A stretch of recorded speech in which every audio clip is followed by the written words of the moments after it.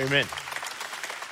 If you got your Bibles, we're going to be in John chapter 18, and I'm just going to let you know today is going to be intense. And if it's your first time here and somebody invited you and they said, hey, dude, this dude's funny, not going to be funny today. Because we are going to spend our time on the cross. Last week was pretty intense too. Jesus is betrayed. And we talked about the 4 chairs and which one are you in. Today's going to be really, really intense. Because when we talk about the cross, we are talking about the penultimate event. Now, next week is the ultimate event. The ultimate event in human history is the resurrection. So make sure you're back next week. Because next week is happy, happy, joy, joy. I mean, there is joy found in the resurrection. If the tomb is empty, anything is possible. And so what we are going to do as a church, I know this is crazy because everybody's putting up their Halloween decorations, all right?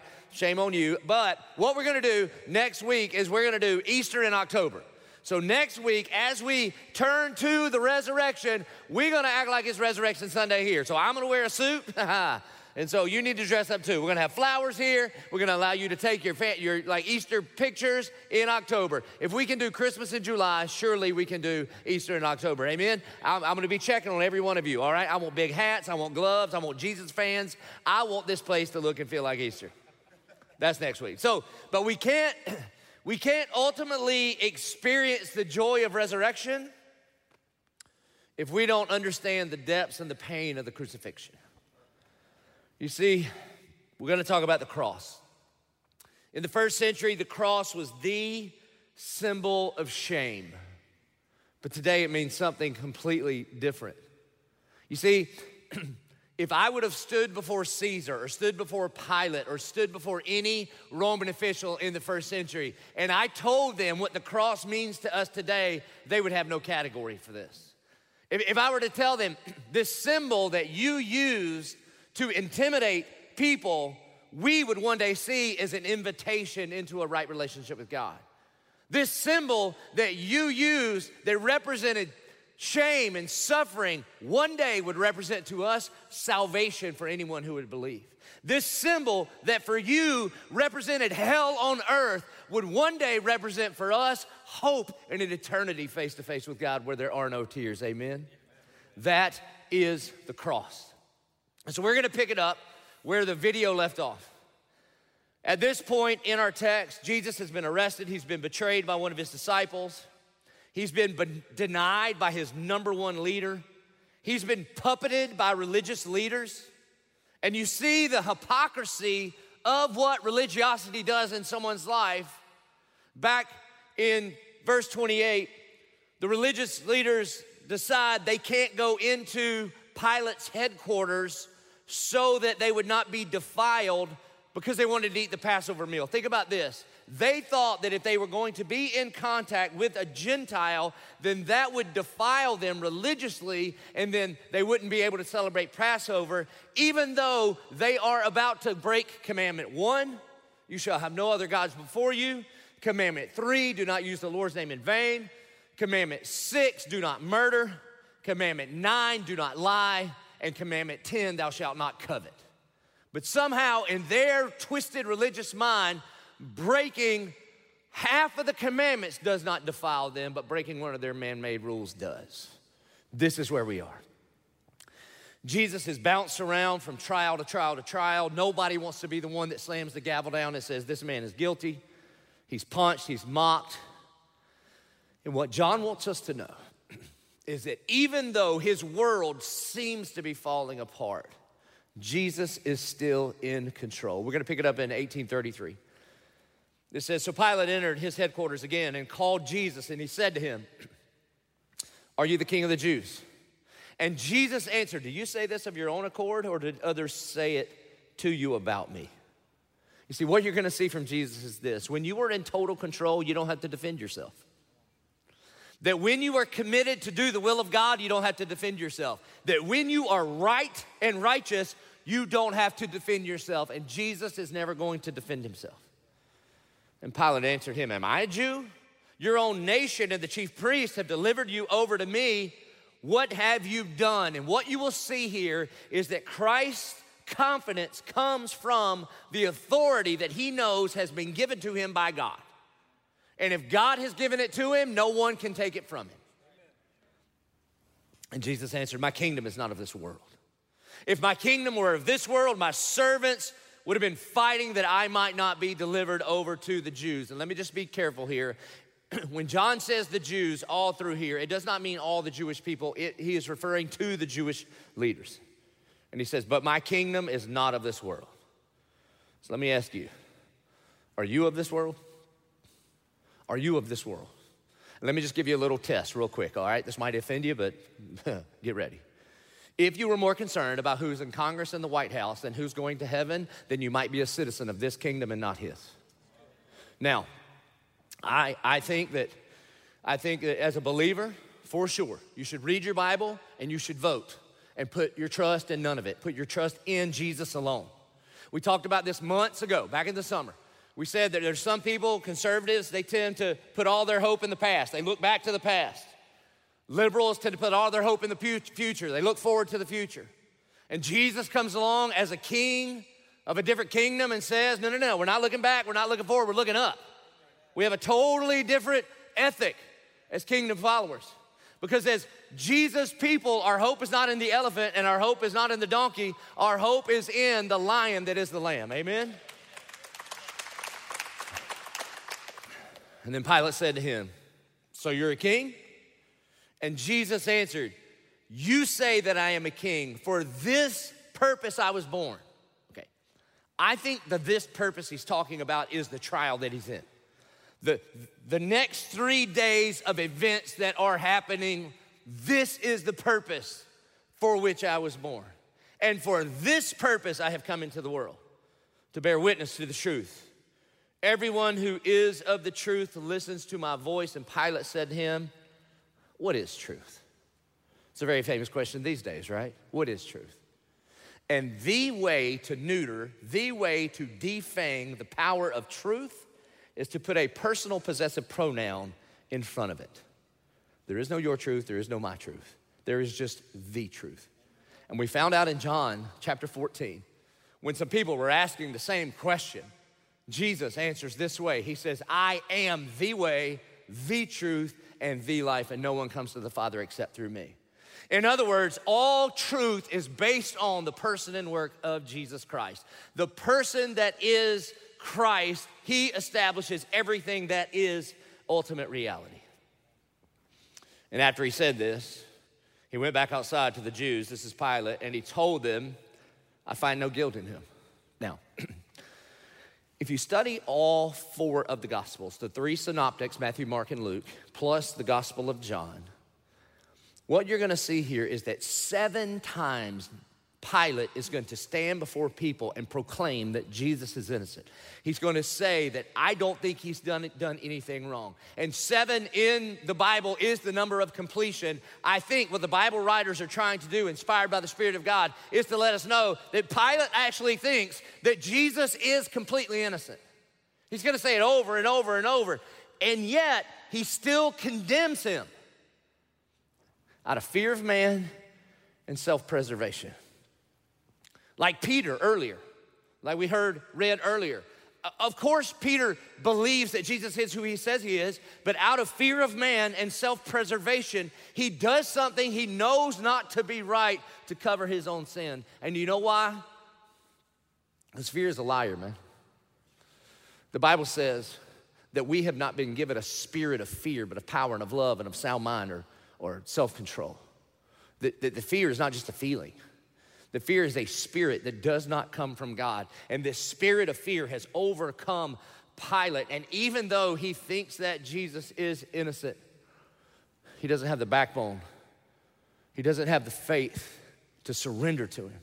In fact, over in Matthew chapter 27, the Bible says this, verse 22, and Pilate said to them, to the crowd, then what shall I do with Jesus who is called the Christ?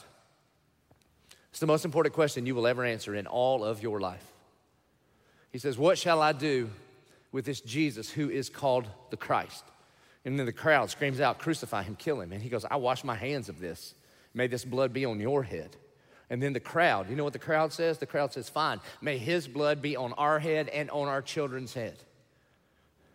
Now that can be a very positive thing, because if you surrender your life to the lordship of Jesus Christ, understanding that the blood of Jesus washes washes away our sin, then his blood on our head and our children's heads is actually salvation to whoever would believe.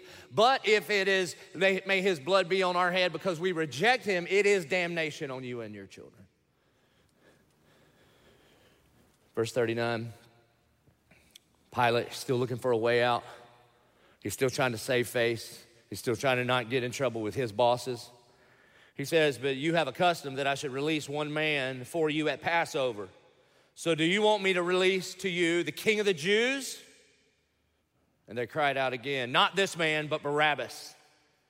And Barabbas was a robber, is how the ESV translates it. Some translations say, and other gospels say that he was an insurrectionist. The Barabbas was a murderer. The Barabbas was a thief. The Barabbas had put together a group of people to kick the Romans out of Jerusalem so that they could take over. And he was arrested and he was on trial and he had been sentenced to death. And then Pilate, he says, hey, whoa, hold on. I've looked up your weird Jewish laws that you have, and because something about a lamb in Egypt, you guys let one person free every year, so why don't we'll say this guy, King of the Jews, is guilty, but we'll let him go free. And the crowd goes, no, give us Barabbas. And Jesus goes down, and Barabbas goes free. Church, I need you to know this. Every single one of us, we are Barabbas. Every single one of us, by nature and nurture, are sinners before a holy God. Every single one of us are robbers trying to steal the glory of God. Every single one of us are insurrectionists saying, forget you and your kingdom. It's all about me and my kingdom because I am the one that deserves to sit on the throne of my own life. And yet for whoever would believe in Jesus Christ, on that day of judgment, we go free because Jesus went to the cross. The name Barabbas means son of a father.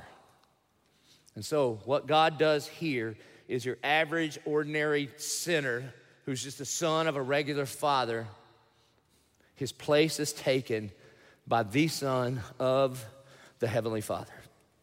And then Pilate took Jesus and flogged him. Now, I think before the movie, The Passion of the Christ, lots of Christians like me would just read over that and we would think, we got a couple of little whips or whatever. And one of the things that movie did is bring to life, in actuality, this historical event that would happen with the cat o' nine tails. That in Rome, what they would do is they would tie you to a whipping post right in the center of town, right where everybody could see it. And they would use this thing called a cat of nine tails. It had 9 straps of leather with a handle. And it would have stones and rocks to loosen up the meat. They would have it basically like bones and glass and metal, like fish hooks, so that every time that the soldier would hit the back of the person, that those things would insert themselves into the flesh, and then when he pulled the whip back, it would rip flesh off. The historian Josephus says, oftentimes when men were flogged, ribs would be seen flying away. And Jesus was flogged. And the soldiers twisted together a crown of thorns, and they put it on his head and arrayed him in a purple robe. And they came up to him saying, "Hail, King of the Jews." This crown of thorns, listen, they're mocking him. They're making fun of him. You see, they put the purple robe on his mutilated flesh so that it would stick to him, so that oftentimes they could rip it off and it would just start bleeding again. The first time I was in Israel, we were in En-Gedi. And we're making our way up to look at one of the waterfalls, and one of our guides points out, this is the kind of tree that they use to fashion the crown of thorns. Huge thorns like this. And he said it's an acacia tree. And I thought, and listen, man, I just think Bible. It's what I do. I don't know. It's because this is what I do for a living. I don't know what you think about. When you don't have anything to think about, I think about the Bible. And my mind went back. I was like, I think I've seen that word before. Jump back to the book of Exodus. And you see that, honestly, almost every element built in the tabernacle was made out of acacia wood. And most importantly, the Ark of the Covenant that carried the law of God, on which was the Hilasterium and on which was the mercy seat of God, where God's presence dwelled among his people, that ark was made out of acacia wood. And the thing that held the law of God, a couple thousand years later, would crown the Son of God. And they put a crown of thorns on his head, and they mocked him, "Hail, King of the Jews!" And they struck him with their hands. And Pilate went out again, and he said to them, "See, I'm bringing him out to you, that you may know that I find no guilt in him." And so Jesus came out wearing the crown of thorns and the purple robe. And Pilate said to him, "Behold the man." In Latin, it's ecce homo. In the mid-1800s, a guy named Antonio Cesare painted this picture. I think we have a picture of it here. And there's something about this photo. First of all, that's not what he would look like. Not after a flogging. But what strikes me about this painting is the number of people in the streets. And not only that, the number of people on this side of the rail that are literally within yards of the Son of God, and yet they are playing a role in the murder of God. Behold the man. You see, I think there's something to it that Pilate uses that language. You see, I think Pilate thinks this is a legit, honest rabbi. But yet, he never comes to the place where he surrenders himself to the lordship of Jesus Christ. I'm gonna just be real honest about evangelical church, particularly in the South. I think there's a whole lot of people that behold the man. That you're into the Jesus thing, sort of, culturally. I mean, you go to church and you maybe listen to a little Christian music on the radio, and you wanna raise your kids to be good little citizens, and you say your prayers for your food and maybe at dinner, and you behold Jesus as the man. You behold him as an innocent rabbi. But have you ever surrendered your life to the lordship of Jesus Christ? Because Pilate could smell the breath of God. He's that close to him, and yet he never surrenders his life to God, and he's never filled with the ruach of the Spirit in his life. Please, please, please, church, whatever you do, don't miss Jesus. Don't miss the Son of God. And when the chief priests and the officers saw him, they cried out, "Crucify him, crucify him." And Pilate said to them, "Take him yourselves and crucify him, for I find no guilt in him." And the Jews answered him, "We have a law, and according to that law, he ought to die because he has made himself the Son of God." Now here's the thing. They're quoting Leviticus 21:14. But in Leviticus 21:14, the Bible says, "Whoever blasphemes should be stoned to death." Now, first of all, what it means to blaspheme, one of the ways that you could blaspheme is to claim to be God.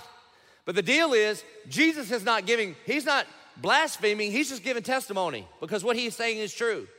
But what I want you to see here is the twistedness of religion, because does it say that if you're a blasphemer, you should be crucified? No. So they don't mind twisting whatever Bible verses they have to twist in order to hold on to whatever in power and control that they've got their hands on. And Pilate heard this statement. He was even more afraid. Again, fear is a spirit. And I believe it was fear that kept Pilate from putting his faith in the one true God, Jesus Christ.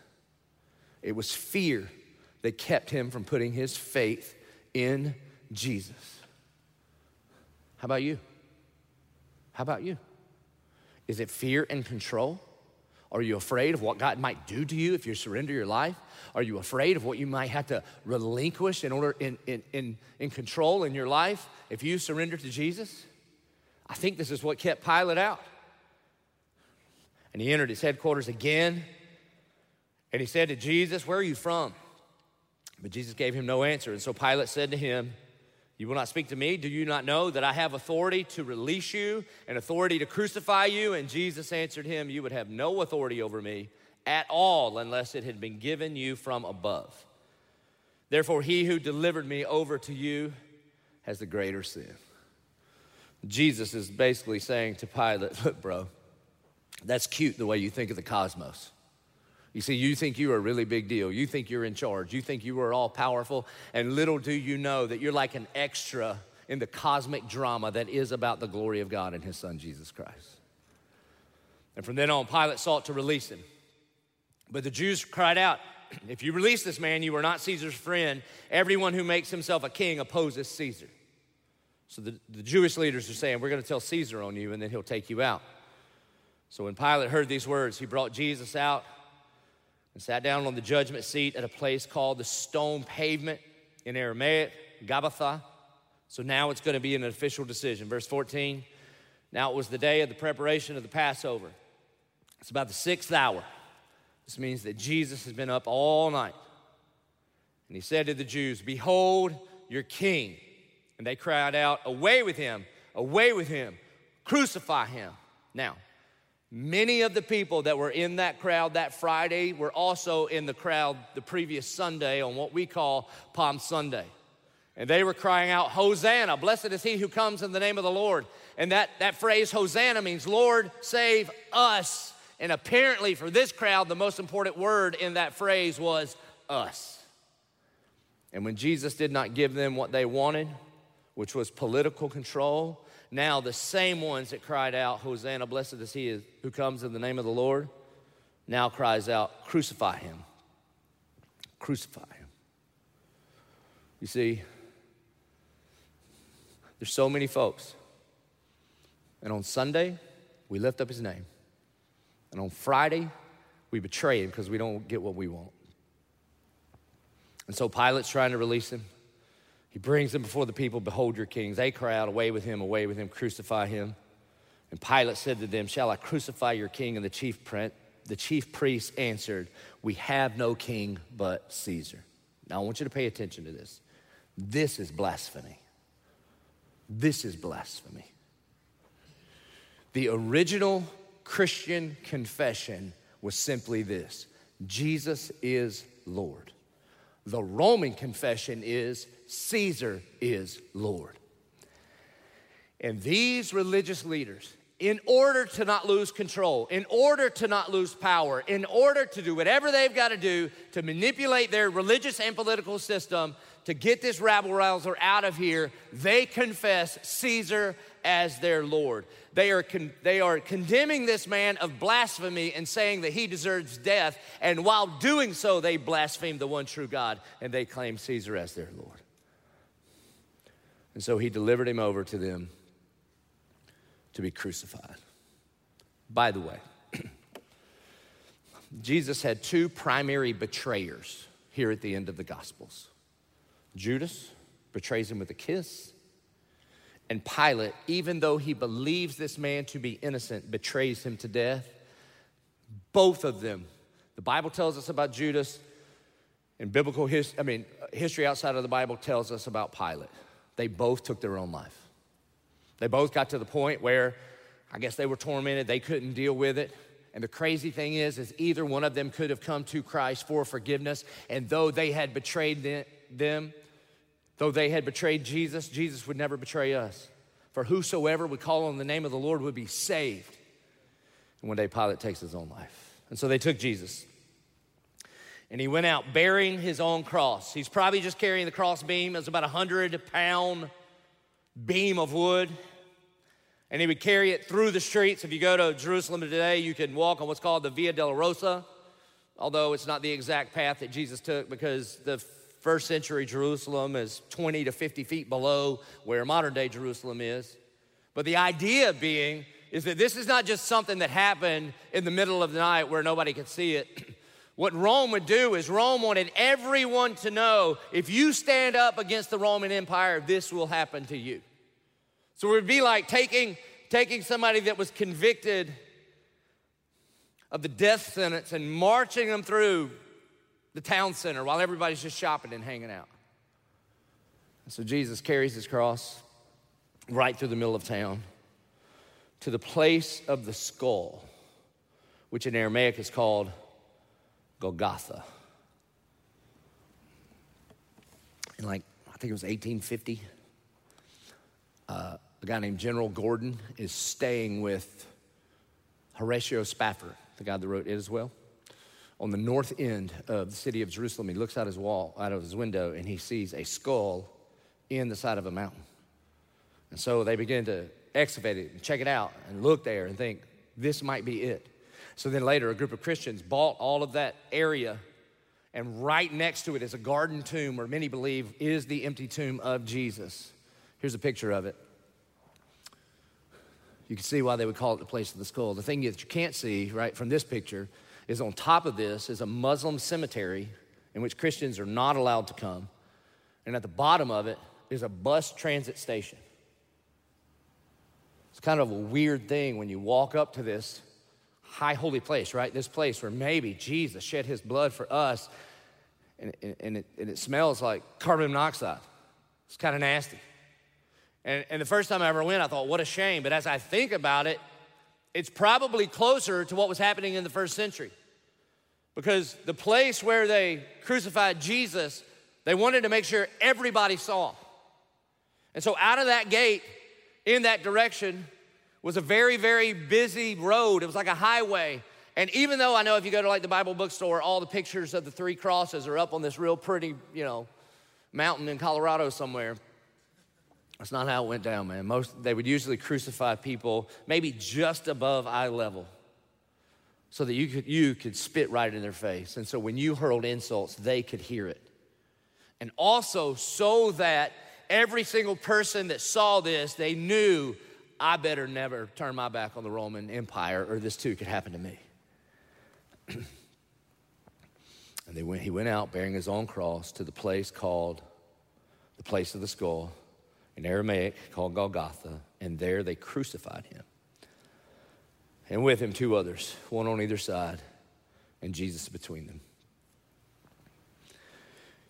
I've always wondered why the crucifixion gets so little ink. That's it. That's just one word. And they crucified him. I think part of the reason is because you did not have to explain crucifixion to anyone reading this in the first century. They had all seen it. They'd all seen it firsthand. It was invented by the Persians in about 700 BC. It was perfected by the Romans. A part of the reason that the Roman Empire used crucifixion as a death penalty is because it was the most painful way to die. In fact, Rome had a law that a Roman citizen was not allowed to be crucified. It's where we get our English word excruciating. The word excruciating means from the cross. It was public execution. It would be the equivalent of putting a beheading on YouTube for everybody to see to instill fear. When Jesus was a child, there was a Jewish revolt, uprising, and dozens, if not hundreds of people were crucified. Maybe he saw it as a boy. When Spartacus went down, Rome crucified 6,000 men on the street for 120 miles. I mean, imagine, that's almost here to Orlando. And imagine, from here to Orlando, you see men hanging naked on a cross, bleeding to death, choking and gasping for air. This is what the Roman Empire did. They would strip them down. There are very few cases of women ever being crucified. They would strip them naked in order to be humiliated. On the few cases where women were crucified, even in this barbarous state, people could not stand to see the face of a woman being crucified, so they would turn them around to face the cross. And they would take railroad spikes and drive them through some of the most sensitive nerve centers, which are the hands and feet. And by the way, in the Bible, when the Bible uses the term hand, that's anything from the elbow to the pinky. And then the way that you would die on the cross, most people died of asphyxiation. You would drown on your own fluids. And so history tells us that sometimes in order to make it last longer, some men hung on the cross for upwards of 9 days. And they would take what would look like a wooden bicycle seat and put it right there and then nail their private straight to it so they could not slump down and choke themselves out. And they crucified Jesus. In verse 19, Pilate also wrote an inscription and he put it on the cross. And it read, Jesus of Nazareth, the King of the Jews. Once again, I think Pilate believes that. He just never believed in Jesus. Do you see the difference? He had all the facts. Do you realize you could have all the facts about Jesus? You could be standing next to Jesus. You can understand today that he's a historical figure. You could believe all the words that he said about children, about lying, and about worship, and about all those things. But if you don't bow your knee to Jesus, if you don't surrender your life to the lordship of Jesus, then your future will be the same as that of Pilate, an eternity apart from him. And he writes, the King of the Jews. And many of the Jews read the inscription, for the place where Jesus was crucified was near the city, and it was written in Aramaic. That was what the Jews would speak in the first century. It was written in Latin. That's the language most of the soldiers would use. And it was written in Greek. That was for the rest of the Gentiles. You see, Pilate is this unknowing player in the good news of the gospel of Jesus Christ being for the entire world. Remember, when Jesus says all the way back in John chapter 3, for God so loved the world that he gave his only begotten son. And even at the cross, all the languages that could and would have been used in that time declare that Jesus is the king. And so the chief priest of the Jews said to Pilate, don't write the King of the Jews, but rather this man said, I am the King of the Jews. They want to copy edit this thing. And Pilate answered, what I have written, I have written. He's basically saying, deal with it. When the soldiers had crucified Jesus, they took his garments and they divided them into 4 parts, 1 part for each soldier. Also his tunic. But the tunic was seamless, woven in one piece from top to bottom. So they said to one another, let us not tear it, but cast lots for it to seize whose it shall be. Pay attention to this. Underline this in your Bibles. This was to fulfill the scriptures, which says, they divided my garments among them, and for my clothing they cast lots. That's Psalm 22. By the way, one of the other reasons I think that the Bible gives so little ink to describe the crucifixion is because if you were to go to Psalm 22, it is a play-by-play, blow-by-blow description of the crucifixion. And by the way, there are hundreds, if not thousands, of messianic prophecies that deal with the most minuscule details all throughout the Old Testament, pointing to the coming of Messiah. I mean, let's just be honest. What does casting lots for some man's shirt have to do with salvation? If that doesn't happen, does it mean he's not the Messiah? No. But God was so specific, he was so precise that there are literally hundreds and hundreds and hundreds of prophecies in the Old Testament that point to the coming Messiah. Who his parents would be, what he would be like growing up, a whole bunch on how he would die, how he would go to the cross, and that he would be resurrected. And, by the way, there is no other sacred text of any other religion that has prophetic messages about actual historical events in the future that their leaders would one day fulfill. Our Bible has thousands. Every other text, 0. Why? Because this is the inspired word of God. It said, they divided my garments among them, and for my clothing they cast lots. And so the soldiers did these things. But standing by the cross of Jesus were his mother and his mother's sister, Mary, the wife of Clopas, and Mary Magdalene. And Jesus is going to say 7 things on the cross. And his mom is there. You've heard me say this 10 million times. No pain like kid pain. Right? No pain like kid pain. And sometimes we forget that Mary was a mom. And look, mamas, what do you do when your baby's born? What do you do? You're firstborn, right? Everybody's a little nervous, everybody's a little scared. And then your baby's born, and it's awful, it's gross. And they wrap that little thing up in that little burrito of love, and then they lay it on you. And what's the first thing you do? Man, you unwrap that little burrito, and you get down in there, And I don't know why we do this, but all of us do this, dads and moms alike. Man, we grab those little hands, don't we? You get those little hands, little chubby hands, little baby old man looking fat hands, and you look at it and you're like, how is that even a hand? It's so little. Look at that little thumbnail, fingernail. This is crazy, you know. You smell it, smells like baby, you know. You look at it and you just think, this is a hand, this is crazy. And then what do? You count 1, 2, 3, 4, 5. 1, 2, 3, 4, 5. That's what we do. And then you go to those feet. Those little chubby feet don't look like they don't work yet good, right? They look like somebody took a hospital glove and went, blew it up, got little toes poking out, and you're like, look at these little chubby feet. And you count, and mamas are like, 1, 2, 3, 5. You count the toes, count the fingers, count the toes. That's what you do. And you got hopes and dreams for your kid. And so you're overwhelmed with gratitude that God would allow your love for your spouse to create a whole new image bearer of him. You have this nice worship, man. And 33 or so years later, there's Jesus' mom. And those same hands and those same feet that she counted the fingers and toes on maybe are now nailed to the cross. The angels warned her. And there she is. I want you to see this. And when Jesus saw his mother and the disciple whom he loved, that's John, standing nearby, he said to his mother, woman, behold your son. Then he said to the disciple, behold your mother. And from that hour, the disciple took her to his own home. I want you to pay attention to this. It would be quite the understatement to say that Jesus, the second person of the Trinity, the Son of God, the Savior, is a little busy in this moment, would it not?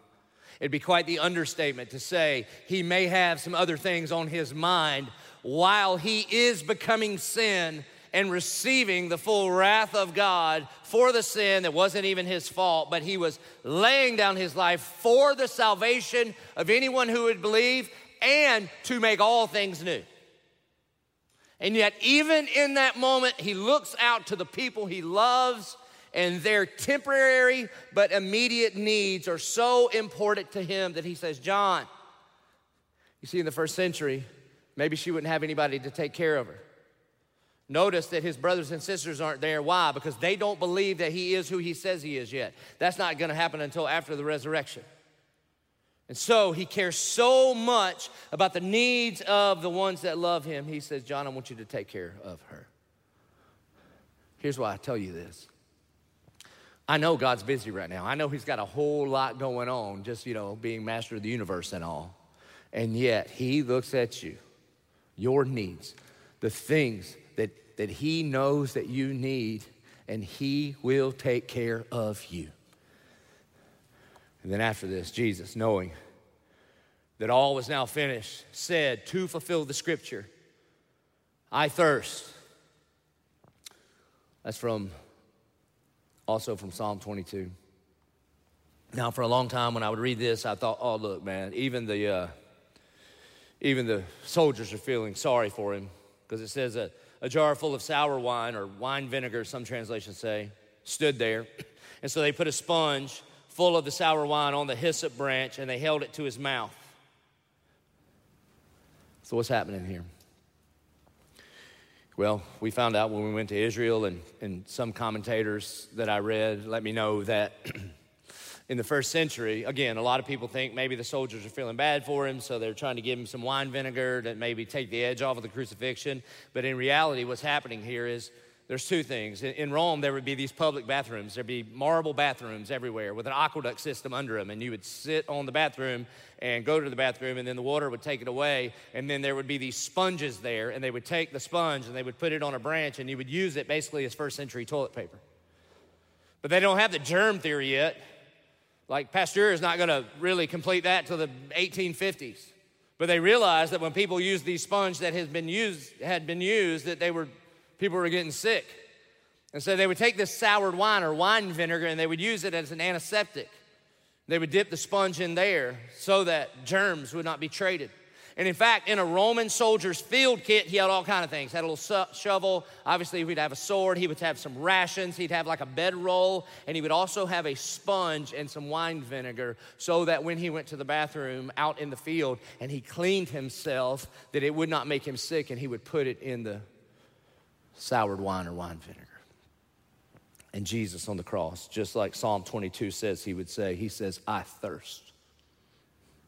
And to mock him, the soldiers take essentially used toilet paper and shove it into the mouth of the Savior.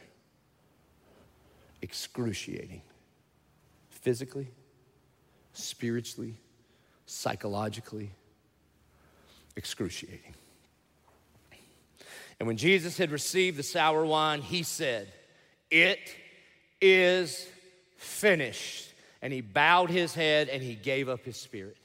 John wants to make sure that we know his spirit was not taken from him, but Jesus laid down his own life. He says these words, in English, it is finished. In Greek, tetelestai. Tetelestai. It literally means paid in full. I want you to pay attention to this. In the Bible, I see 3 sets of the most important words you'll ever hear.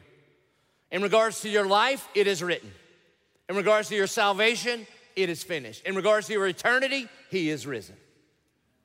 And on the cross, he says, it is finished. What is finished? Again, tetelestai means paid in full. Archaeologists have found bank records that when somebody would pay off a debt, they would take a stamp and they would stamp the note tetelestai, paid in full. And on the cross, Jesus pushes up on his nail-pierced feet and he says, it is finished, paid for, tetelestai, paid in full. This means the sacrificial system is done. You trying to perform your way to have a right relationship with God, done. This means sin and shame, done. This means that condemnation, done. All of these things are done. It is finished. Why? Because your sin has been ultimately and finally and fully paid for. And when it's paid for, then the bill is over, man. And listen, when we talk about sin, sin is not some moral thing that you failed to do, nor is sin fundamentally some immoral thing that you did. It is much deeper than that. John Piper says this. He says, what is sin? It is the glory of God not honored. It is the holiness of God not revered. It is the greatness of God not admired. It is the power of God not praised. It is the truth of God not sought. The wisdom of God not esteemed. The beauty of God not treasured. The goodness of God not savored. The faithfulness of God not trusted. The commandments of God not obeyed. The justice of God not respected. The wrath of God not feared. The grace of God not cherished. The presence of God not prized. And the person of God not loved. That is sin. And when Jesus pushes up on his nail-pierced feet, he says, all of that is finished. Why? Because he became sin on the cross and endured the full wrath of God, that for anyone who would believe, we would become right with God. And he gives up his spirit. And since it was the day of preparation, and so that the bodies would not remain on the cross on the Sabbath, for that Sabbath was a high day, the Jews asked Pilate that their legs might be broken and that they might be taken away. And so the soldiers came and they broke the legs of the first and of the other who had been crucified with him. But when they came to Jesus and saw that he was already dead, they did not break his legs. Again, this fulfilled Psalm 22 and Exodus 12:46. That the Lamb of God, the Passover Lamb of God, should not have its bones broken. Verse 34, but one of the soldiers pierced his side with a spear. Also, Psalm 22 lets us know that our Messiah's heart would melt like wax. And at once there came out blood and water. He who saw it has borne witness. This is John saying, I was there, I saw this. His testimony is true, and he knows that he is telling the truth. This is an eyewitness account. And here's why he is telling us all this, that you also may believe. Let me just ask you very directly, do you believe? Have you ever put your trust in the reality that when Jesus says, it is finished, that somehow that counted for me? Verse 36, for these things took place that the scripture might be fulfilled. Not one of his bones will be broken, Psalm 22. And again, another scripture says, they will look on him whom they have pierced, Zechariah 12:10. That over and over and over, what the Bible wants us to know is that Jesus did this to fulfill the scriptures. What happened that day at the cross was not an accident. It wasn't over God's head. It wasn't out of his hands. That this was God's plan from before the foundations of the very world. In John chapter 3, verse 15, after sin has entered the world and God is cursing Adam and Eve and the serpent, he says this. He says, I will put enmity between you, talking to the serpent, and this woman, between your offspring and her offspring. And you shall bruise his heel, but one day he will crush your head. That from even before they are kicked out of the garden, Jesus is being prophesied about here. 1 Peter 1, 19 to 21 says this, but with the precious blood of Christ, like that of a lamb without blemish or spot, he was foreknown before the foundation of the world, but was made manifest in the last times for the sake of you. For the sake of you. One of the most important words in the whole Bible is that word for. That God demonstrated his love for us, and that while we were still sinners, Christ died for us. He says, who through him are believers in God, who raised him from the dead and gave him glory, so that your faith and hope are in God. Revelation 13:8 says this, everyone whose name has not been written before the foundation of the world in the book of life of the Lamb who was slain. Jesus was not caught off guard. From the very beginning, all the way up to the cross, everything has been pointing to this moment in the cross. The prophet Isaiah says this about Jesus, but he was pierced for our transgressions. He was crushed for our iniquities. Upon him was the chastisement that brought us peace, and with his wounds we are healed. All we like sheep have gone astray. We have turned everyone to his own way, and the Lord has laid on him the iniquity of us all. All of Psalm chapter 22 points to the coming Messiah who would be pierced for our transgressions. It was written about 1,000 years before Jesus was crucified, about 300 years before the Persians ever invented crucifixion, and yet God knew that his plan was to send his son for the salvation of anyone who would believe. Deuteronomy chapter 21 says, cursed is the man who hangs on the tree. And then Paul takes that very verse into the church at Galatia. He says this, Christ redeemed us from the curse of the law by becoming a curse for us. For it is written, cursed is everyone who is hanging on a tree. When you see a cross, whether it's in a painting or it's a silver or gold cross around somebody's neck, what I don't want you to do, I don't want us to look at that and think, oh, that's cute, oh, that's pretty, oh, that's nice. No. When we see the cross, I want us to understand and remember the execution of God's Son was the execution of God's plan. That's what the cross is. And so my question to you is simply this, do you believe that when Jesus Christ died on the cross, somehow that counted for you? That's what it means to believe.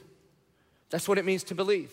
Not that you've got everything figured out and not that all of a sudden you're going to be perfect, but you believe that you are a sinner in need of a Savior, and that somehow when Jesus said to Telestai, it is finished, paid in full, that the payment that he was talking about was your sin debt. You see, because God's plan from before the beginning is that his son would lay down his life for us. But his plan did not end at the cross. His plan did not even end at the empty tomb. And here's why I say this, because his plan included you hearing this today. That's part of his plan. And from before you ever drew your first breath, he knew that this would be the day that you, I'm not talking about the person sitting next to you, that you would put your faith in Jesus Christ. And somehow, right now, for the very first time, the scales have fallen off your eyes. Somehow, right now, for the very first time, you have this supernatural understanding that it counted for me. It counted for me. That when Jesus says it is finished, that somehow, right now, by faith, not by your own works, not by you trying to be a better version of you, but somehow right now you understand that counted for me. And for anyone who would believe that when Christ died on the cross, that it counted for you, then you will have eternal life. That your sins will be wiped away. And the reason is because Jesus paid the full price at the cross. And there's no more full than full. There's no more debt left to be paid. And Jesus takes 100% of your sin and gives you 100% of his perfect and righteous life. And then God, not only does he forgive you, he adopts you. He adopts you. And not only does he adopt you into the family and change your name, he also deposits in you the very Spirit of God so that we no longer live, but the Spirit of Christ lives in us. And from this day to that day, we will continuously walk with him and be made to be more and more and more like him. And then one day he's going to come and take us home, and we will be with him forever and ever and ever. And that's what we were created for. But it starts with one step. It starts with, I believe. I believe it that when Christ died on the cross, somehow that counted for me. When he pushed up on his nail-pierced feet and says, it is finished, that counted for me. I want to give you that opportunity right now to say, all right, God, I'm in. I lay down the reins of my life. I turn them over to you. I surrender to the lordship of Jesus Christ. And I believe when Jesus died on the cross, it counted for me. Would you bow your head? Would you close your eyes? Our good and gracious Heavenly Father, God, we love you more than anything, and we thank you that Jesus saves. It's not our good works that save us. And so, God, I would lift up anyone here, whether it's in one of our campuses or online, that is ready to put their faith in you. God, I pray right now that they would admit it, I'm a sinner in need of a Savior, that they would believe that when you died on the cross, it counted for them, and they would confess you as Lord. And if you're here within the sound of my voice, and you were ready to surrender your life to the lordship of Jesus Christ, I ask that you would lift your hand high and say, Father, here I am. I believe that it counted for me. And God, I praise you and I thank you that by the power of the good news of the gospel of Jesus Christ, even today, men and women are being set free from the chains of sin. They are being released from the debt of the slavery of the sin debt that they owe. And they are being renewed with you in Jesus Christ. We pray this in Jesus' name. And all God's people said, amen. Church, would you please stand as we respond? We believe that the gospel demands a response. And I know we do this every week. Please don't let it get routine. Because the Son of God dying on the cross for the salvation of anyone who would believe is not a routine thing. May we never get used to the cross. May we never just find ourselves agreeing with theological presuppositions that we forget that it counted for me. And so for anyone who was a sinner like me and who has been saved and made new, may we lift up our voice and may we cry out, it counted for me. So we're going to sing, we're going to bring, we're going to pray. Let's respond.